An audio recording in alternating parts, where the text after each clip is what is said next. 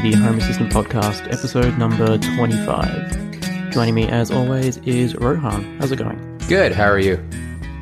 I'm good, thank you. And on today's show, we are talking a lot of topics, but the first one we have is the new release, which is 0.69. Yeah, there's a whole bunch of stuff in this one. Yeah, so the first one we have is the foundation for multiple users coming to Home Assistant. Yes. Which is going to be huge. Nothing really usable in this release. It's just the foundation is there, but yeah, there's some exciting stuff, like reading over the documents for it as well.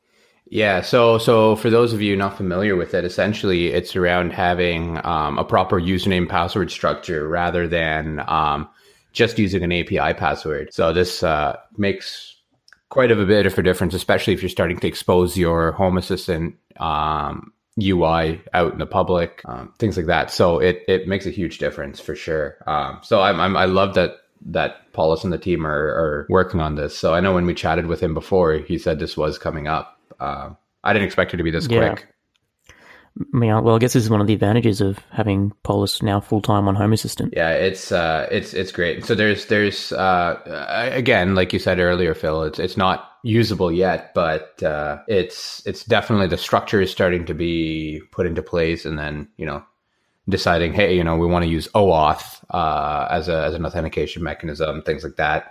So it looks like there's some decent progress on it. Hopefully, we'll see more progress on this soon. Yeah. So from what we can say, so if people are a bit concerned about how this is all going to work, what we can see in the documentation at the moment is if you're using a API password at the moment or any password for your front end, the support for that is going to remain. Mm-hmm. Quite some time until multiple user support is properly fleshed out. So not very many big changes coming up right away, but something just to keep a lookout for in the next few releases, I think. Yeah, exactly. And that way you can retain your current settings, or you can kind of move to the new structure, right? And I think what they're going to use as an authentication mechanism is still being hashed out, but just looking at some of the documentation, a couple of the examples that were tossed around was things like the Home Assistant Cloud, or I think again, if you use OAuth, really you can use anything else that supports OAuth, like Google or your Hotmail or I guess Outlook now.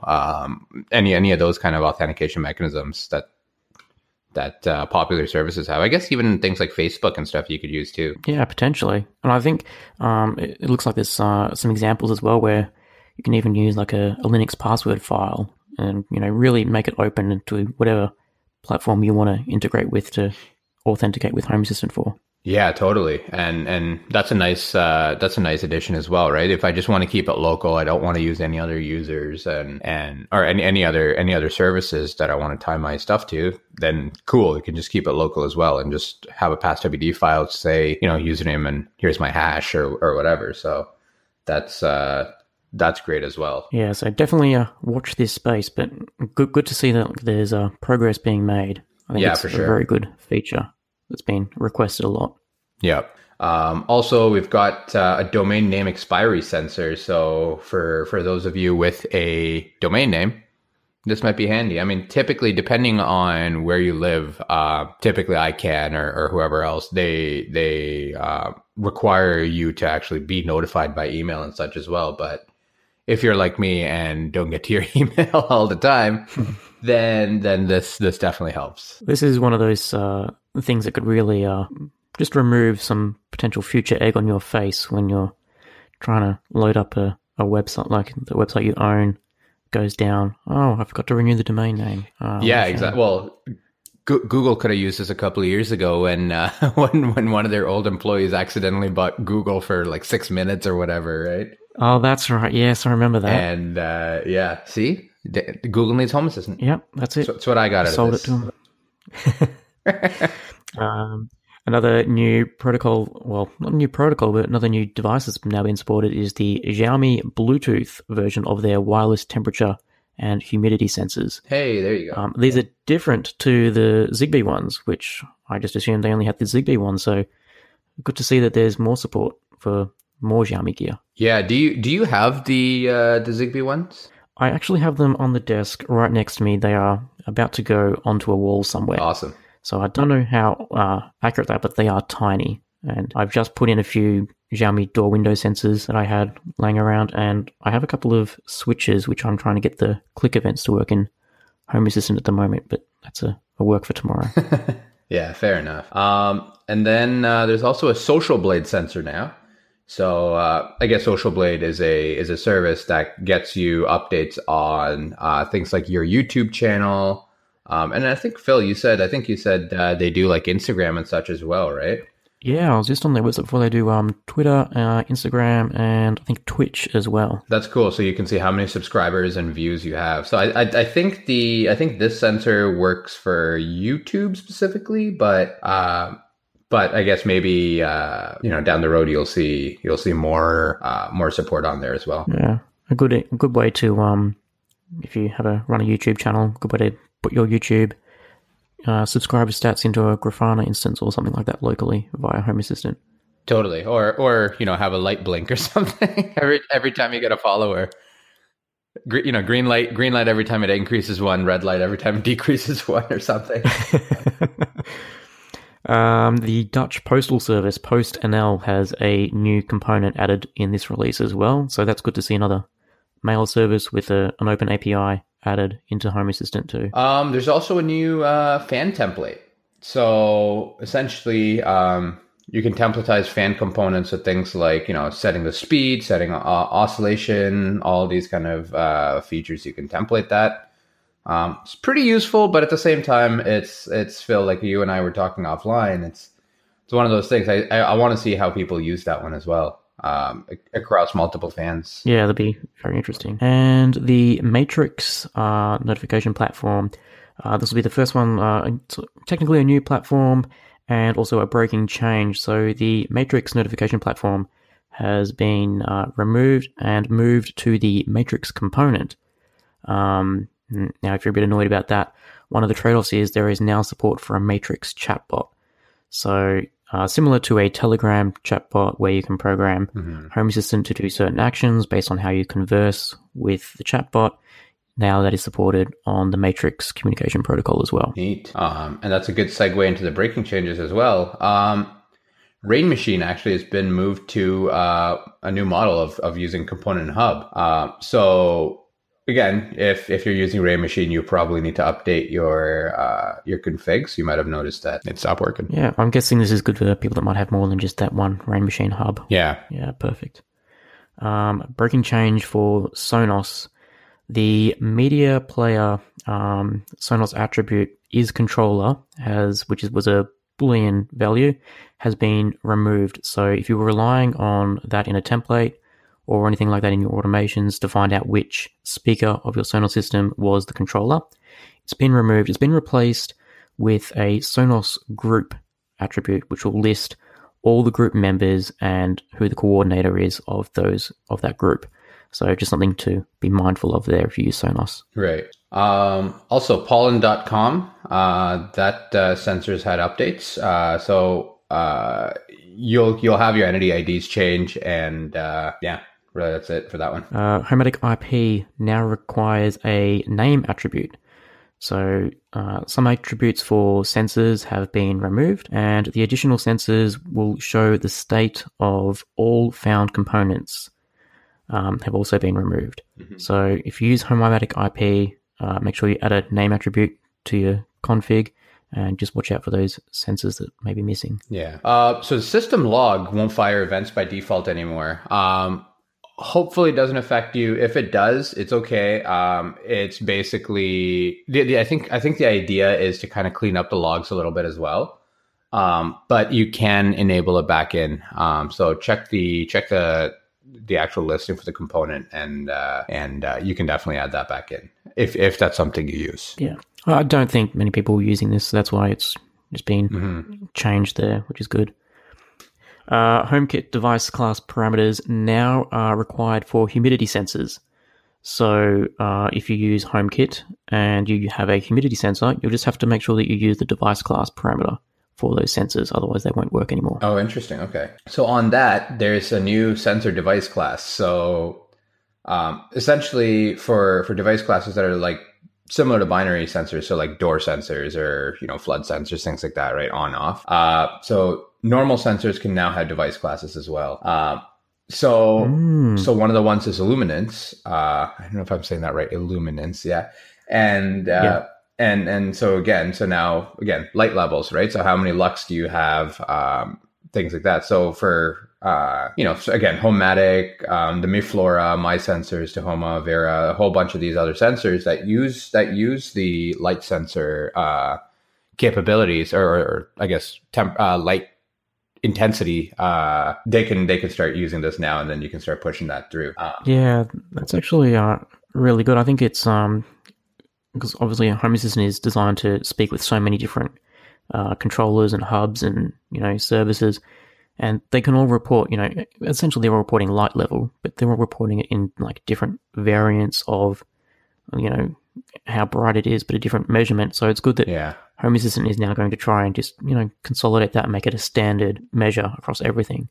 Right. Yeah. Because and it's saying the unit lux has been replaced with LX for consistency. I'm guessing that's just different nomenclature, but yeah. Yeah, nice. And some other noteworthy features in this release. There's been a new attribute added for the Google location sharing, which was added in a couple of releases ago now, which is to define the accuracy. So now if you're getting a bit of, fuzzy results with the Google location sharing service, you can actually define how accurate you need it to be. Mm-hmm. Yeah. And then they also updated the weather component to have a new front end card. Actually, the new front end card looks really good, actually. I don't use like a weather component. I use like the dark sky just as a normal sensor, just to get their raw values out. But I might actually switch over to a weather component just to get a nice weather card. Well, I think that has been very well done there. That's cool, yeah. Logitech pop devices, those little Bluetooth push buttons, like just a Bluetooth push button. Yeah. They're now supported in the emulated hue, so I'm not sure how you would use that. Interesting to see how that would be used. If you are actually going to use this, please feedback at haspodcast.io. I'd be interested to know how you're going to use that with the emulated hue component. Yeah, that'd be well. I guess that does make sense, because again, it's just a switch at the end of the day, right? But yeah, I'd love to see what people are doing with that as well. So TAD-free globes, or trad-free globes. Wow, that's hard to say. So now you can transition those between color temperatures. So essentially you have that functionality now. I would have thought that would have been standard because it's like Zigbee. Yeah, I think it's just, Has didn't have that functionality until now. If I'm not mistaken, I might be wrong on that one. Oh, cool. Yeah, fair enough. And some more HomeKit changes, of course. The climate platform in HomeKit now supports a status of on-off. So if your climate system has a value of on-off, it's now supported in HomeKit as well. Okay, that's cool. Also now, anytime a new discovery, or anytime the discovery runs and a new component is found, you'll actually get a little notification in the UI. So let's say I plug in a new Apple TV or a Google Chromecast, and Home Assistant picks it up. Great. A lot of times it just kind of shows up in the past. So now it'll show up, and you'll actually know that it got added. So yeah, I think this was a feature that sort of got removed as the new configuration systems have been slowly added in over the past few releases, and now this is a feature that's just come back. Hey, you didn't forget about it. Here it is again. Yeah, it's definitely handy, right? You don't want stuff just showing up. Yeah, exactly. So just before our last recording, Home Assistant had a pretty big change to their website, which was splitting out the developer documentation onto its own site. Yeah. This was actually, I don't think it's going to affect too many people unless you're developing for Home Assistant, but it's good that now developers have a proper resource to go to and, for just developers. Yeah, so I guess it prevents a lot of the jumping around too, right? Going from, okay, what's the components page say? What does this say? What does that say? And then, it can be a bit of a pain. So hopefully that actually helps a lot of people that are developing. Yeah. Hey everyone, I just wanted to take a minute to talk about the Eufy Video Lock. It's a smart lock that's really easy to set up with just a Phillips screwdriver and no extra drilling. It's got a keyless entry, so you don't need to worry about fumbling with the keys when your hands are full. Also, you don't need to worry about handing out extra keys when you're in a pinch, your kids losing them, or people copying the key and passing it around to each other. Something else I like about the Eufy Video Lock is that it has a camera built in and it works as a doorbell as well. Personally, I think the Eufy Video Lock is great for apartments or cottages where you can't necessarily add extra holes for a video doorbell. My favorite part about it, though, is that there isn't a monthly fee and your recordings are locally stored, so you don't have to worry about someone else owning your doorbell data.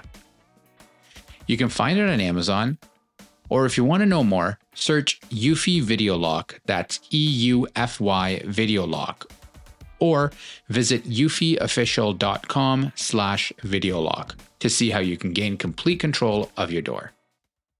I've noticed in the past few pull requests as well, there's been talk of a new Home Assistant GitHub repo architecture, I believe it is, which, by the looks of it, so usually when you do a pull request, you have to do it on the main Home Assistant repo. Yeah. And then also put in your documentation changes for the front end.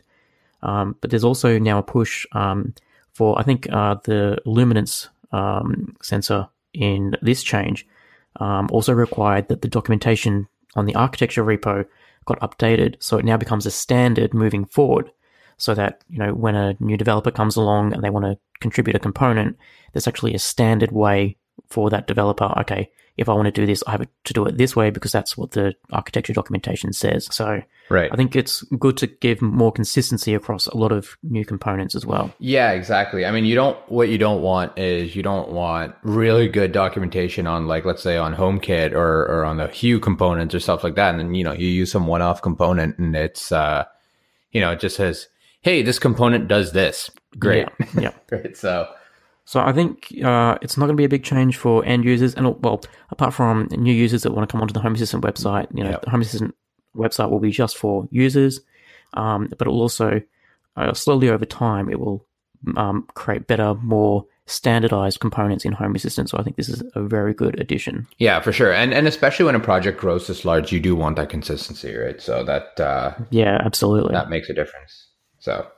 No, that's great. Has iOS. So beta release is coming out. So that should be pretty exciting. Yeah. So this is, I'm guessing it's a complete new OS to replace their Raspberry Pi images. So yeah, I'm not a HasIOS user, or a HasIO user at the moment. So this will be. I'm watching this to see if it could potential for me to move over to. Wouldn't mind. I've got a couple of spare computers running around. Maybe I'll use them for just to run HasIOS on it. Yeah, so you see what's going on there. And I guess if you're virtualizing it too, I guess that makes it easier, right? Because you don't need to. It's less cumbersome. Let's call it that. Yeah, because it's based on Ubuntu 18. Yeah. So the latest. Yeah. Yeah. So that should be nice. All right. So next, also the Google Maps platform. Requires billing information. Yeah, so did you get an email? Do you use Google Maps in your home assistant? No, I don't. You know what? I used to use the free OpenStreetMap or whatever. Oh, right, yeah. And then I just haven't bothered with it. I never used it. I never went to that, so I got rid of it. But so now you can have the Google Maps travel time sensor in Home Assistant, basically to tell you, like, you put in your address and your home address, and it will tell you, it'll monitor the Google Maps to find out how much traffic is there, to tell you how long it'll take to get to work, for example. Yeah. So in order to activate that with Home Assistant, you have to create an app on Google's developer platform to obtain an access token, all that standard stuff. Google are now going to require that you have to put a credit card behind that app in order to keep calling the Google Maps API. And they will start charging if you make any excess API calls. The emails that went out varied depending on how much you used in recent months. Okay. I got an email, I only have Home Assistant hooked up. I got an email to say that my calls would reach the free threshold, and I have one travel sensor set up. So I guess you can, if you've had 3 travel sensors set up, 4 travel sensors, you may go over that billing requirement. So just watch out for that. I did see a couple of people mention that, if you're looking for an alternative, maybe you could use the new Waze component that was added in the last release. Yeah. if you want to use that for travel time instead. Yeah, I'd love to know how people are using these as well. So like for me, for example, on my iPhone, I have both Apple Maps and Waze. And right now it's actually kind of annoying because both of them are sending me notifications going, "Hey, leave by," and they'll both naturally, obviously, they'll both give me different times. It takes you 47 minutes to drive versus it takes you 55 minutes to drive here. I'm like, which one is it? All right. So, and for me, that's a little more, because no matter where I am, that kind of follows me. Right. So that's, Yeah. But I'd love to know if people are doing any automations or anything like that based on this. So I have it, my Google Maps one hooked up into like the morning briefing. So once I get into the bathroom, then the next time I go into the bedroom, the speakers will announce, okay, this is the weather today, and also this is how long it's going to take you in traffic. That's cool. I guess if you want to get a bit fancy, you could integrate like the traffic time into your alarm system. So if there's lots of traffic, maybe you could get your alarm to come on a little bit earlier, or maybe if traffic's light, push the alarm back a little bit and have a bit of a sleep in. Yeah, that'd be kind of neat. I wonder if Google's this component would let you use the I don't really know what it's called, but you know how in Google Maps you can kind of do a predictive, like, hey, I want to arrive by tomorrow at 10 a.m. And because from what you're saying, I think that'd be kind of cool, right? Yeah. So Google Maps always, at least in Home Assistant, it like polls every, maybe once an hour or once every 15 minutes. I'm not too sure. I think you might be able to configure it actually. But I know, definitely that feature exists on Google. So I'm not sure if the Google Maps platform supports that in Home Assistant, but yeah, that's very interesting. That'd be good to have actually. Yeah, because then what you're kind of saying makes it easier, right? Rather than having to poll, it can just do a predictive and just set your alarms based on that. Yeah, exactly. So that'd be kind of neat. If anybody's got that working, feedback at haspodcast.io. I really need more coffee apparently. And just one thing we should mention is we are aware that our Google podcasts haven't been updating. Google have been working on it for 2 months. Yeah. We got notification yesterday that a couple of our episodes have started uploading, so hopefully we're actually getting things sorted now. But in case you're wondering, we haven't forgotten you, Google Podcast users. We are trying our hardest to get our podcast on there. Yeah, so hopefully everybody's able to get it now, and if not, let us know in the Discord, or again, feedback at haspodcast.io. And joining us on the podcast this week, all the way from Sweden, is Isabella. Thank you for joining us. Hello, thank you for having me. So tell us a bit about yourself. How long have you been using Home Assistant for? I think it's been like 1.5 years now, or maybe 2. Ah, nice. And what are you running it on? I have an Intel NUC right now with Has.io. So I have Ubuntu server, and then Has.io is running in a Docker instance. Have you always used Has.io? Because you probably would have had to start with Home Assistant, right? Yeah, I started out with Haspian on a Raspberry Pi 3.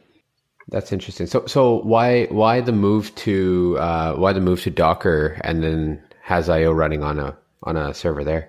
I actually first decided to get more stable hardware because I had lots of trouble with small electrical surges that fried my cards. Oh, wow. In the Raspberry Pi. Yeah, that was a bummer every time. Yeah. So then I decided to run it on something more stable with an SSD drive. Right. And then when I made that switch, I decided let's try out Has.io. It seemed like better way, not as much into Linux stuff. Yeah, fair enough. That's interesting. Yeah. Do you use like the Has.io add-ons with Docker as well, or do you use your own Docker images? No, I mostly use the add-ons for now. I'm looking into some stuff, but nothing running yet.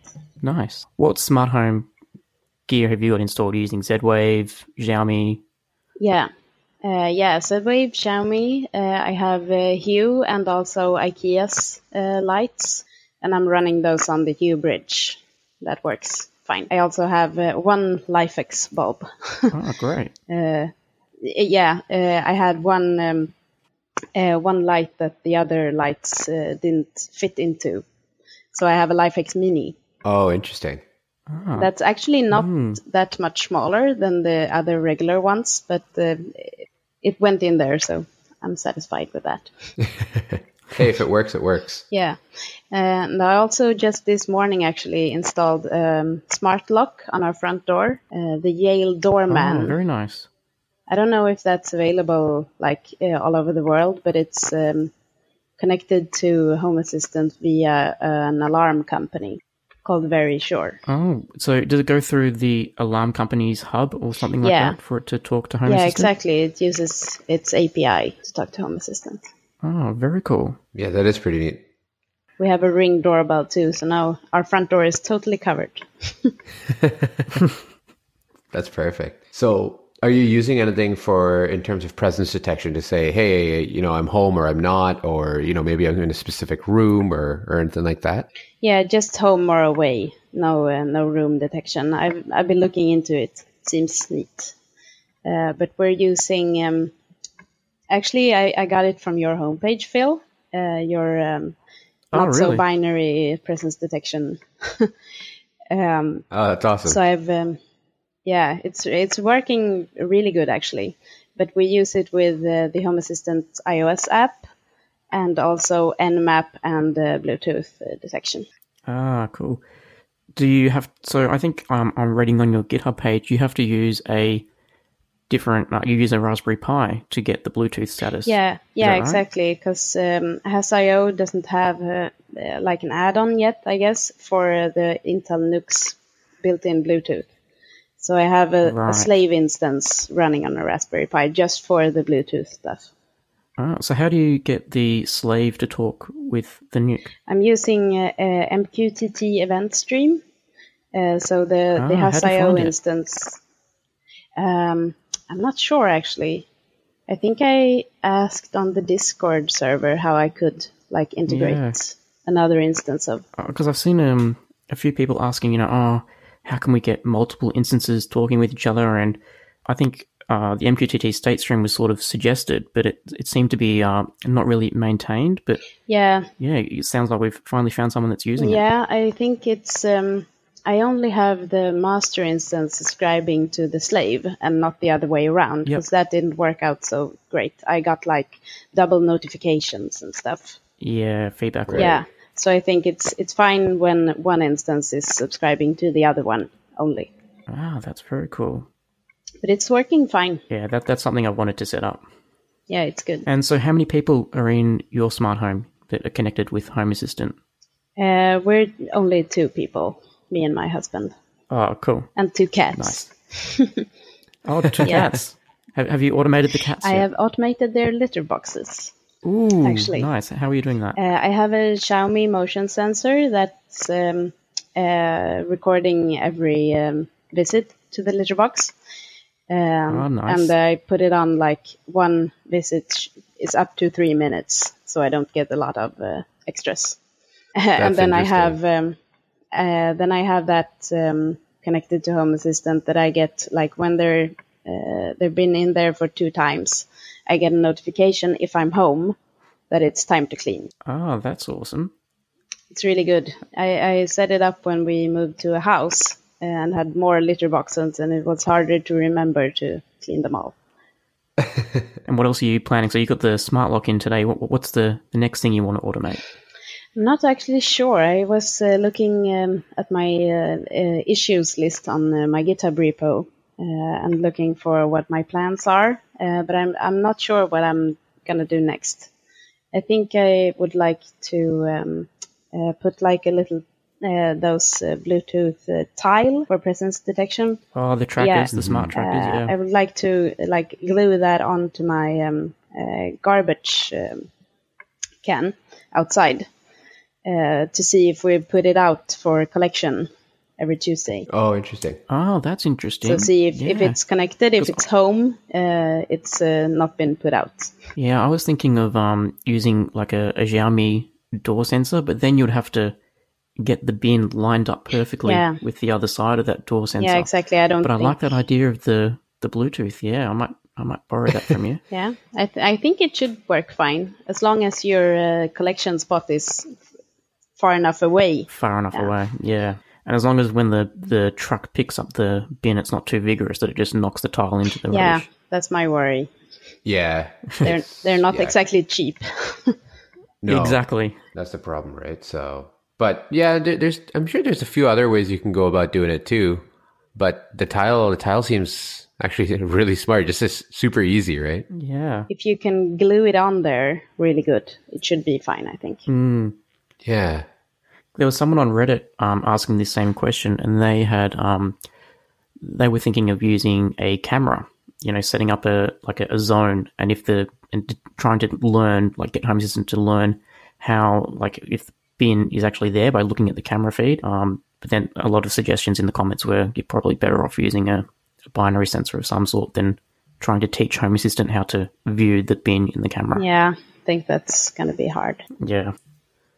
Yeah, I guess you could set up some sort of. It depends on how they collect your garbage and stuff. For us, when they collect our compost and recycle bins and stuff, they typically flip the box over once it's done. So you could also have some kind of a tilt sensor or something like that, right? Yeah, that's actually smart. That should work.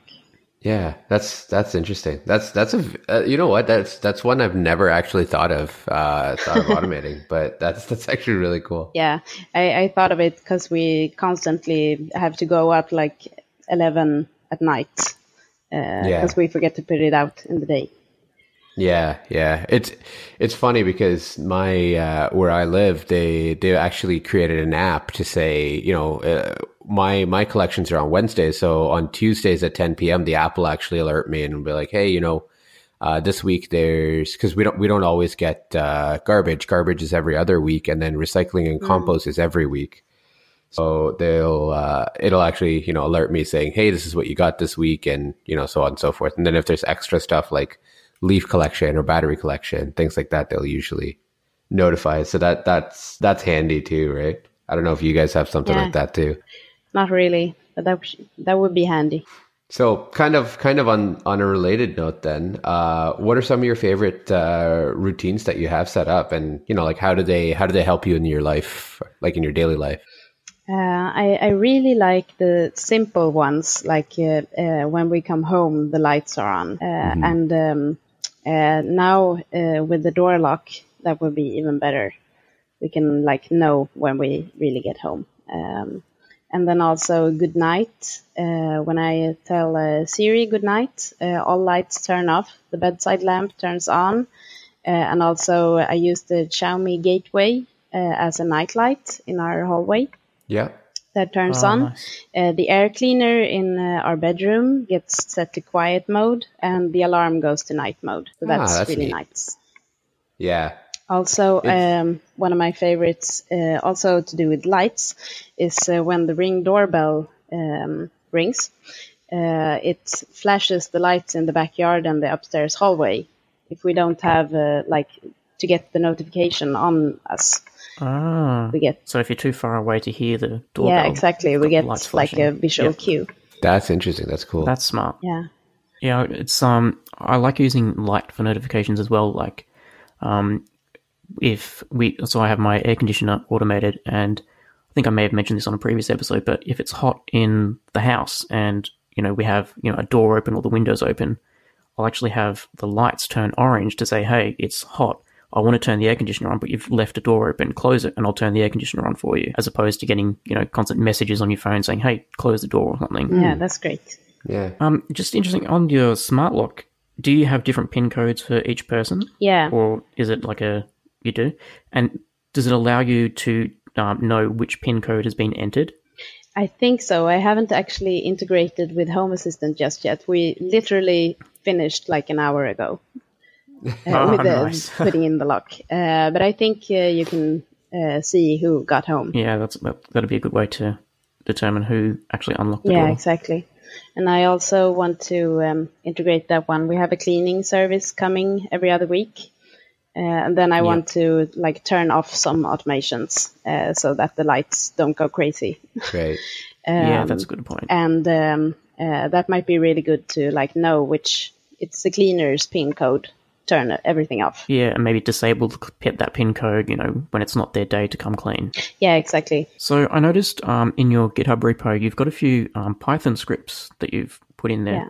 Do you run those with AppDaemon, or are they just through Home Assistant themselves? Yeah, it's like through automations only. I trigger them in the action. Okay. I haven't looked into AppDaemon, but I would like to do so. I don't know a lot of Python code, so it's mostly basic stuff. Nice. So are you like a developer professionally? Yeah, I'm a software developer. Nice. But not Python. Yeah, join the club.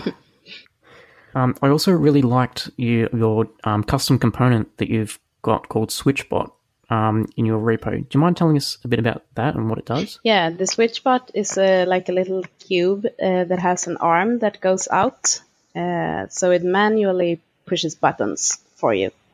Like things you can't integrate in any other way. You can turn them on or off. So is SwitchBot something you can buy? Yeah, Is that exactly. Right? Or, wow. And they had... I've been looking for this. Yeah, they had a Python script on their forums. And I just took it, made some changes, and put it in a custom component. That is awesome. I'm going to have to... All right. Yeah, this is another thing I'm going to have to add to my shopping list now. That's handy. Yeah. It's really neat, actually.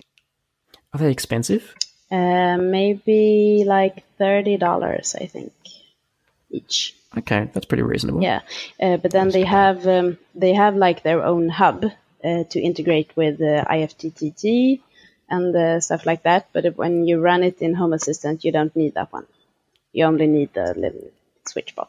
Wow. Okay, so it doesn't even need a hub. Yeah, That's cool. It communicates through Bluetooth. That's handy. I should update the custom component though, because right now it only handles one. Right. So I should make it so you can have more, because I actually have two, but I'm only using the one right now. So what have you automated with your SwitchBot? A radiator in my husband's workroom. Nice. Because we have electrical radiators, so we should do one of those, what are they called? Like switches that you integrate into the electrical wiring. The smart switch. Yeah. Yeah.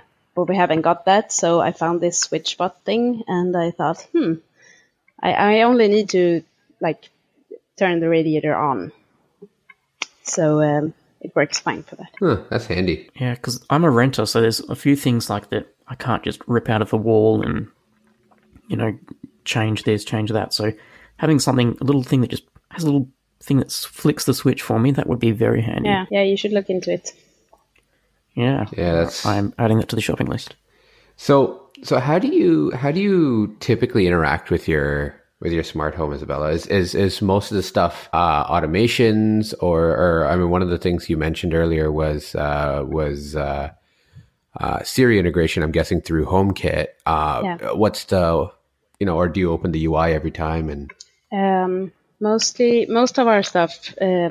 My philosophy is you shouldn't make anything just only smart, only available through the app. So all our light switches work as they used to before. I don't know. I use Siri a lot to turn on and off lights when I'm carrying stuff when I get home or stuff like that. But most of the things are automatic. I don't have to use anything. Right. I also really like the iOS actionable notifications, so that when I leave home, when everyone leaves home, I get an actionable notification that says everyone seems to be away. Do you want to turn off all the lights? And then I can hard press that notification and push yes or no, because I don't always want to turn off all of the lights when I'm out. That's handy. Yeah, that's a good way to interact. I mean, one of the big things Phil, myself, and in the past Dan as well have talked about is just is in interacting with your smart home, right? And then personally, I share your exact view of I shouldn't have to open the app every single time, or open Home Assistant every single time to do something, right? Yeah. So Because that makes it like, it's smart because you can use your phone, but is it really smart?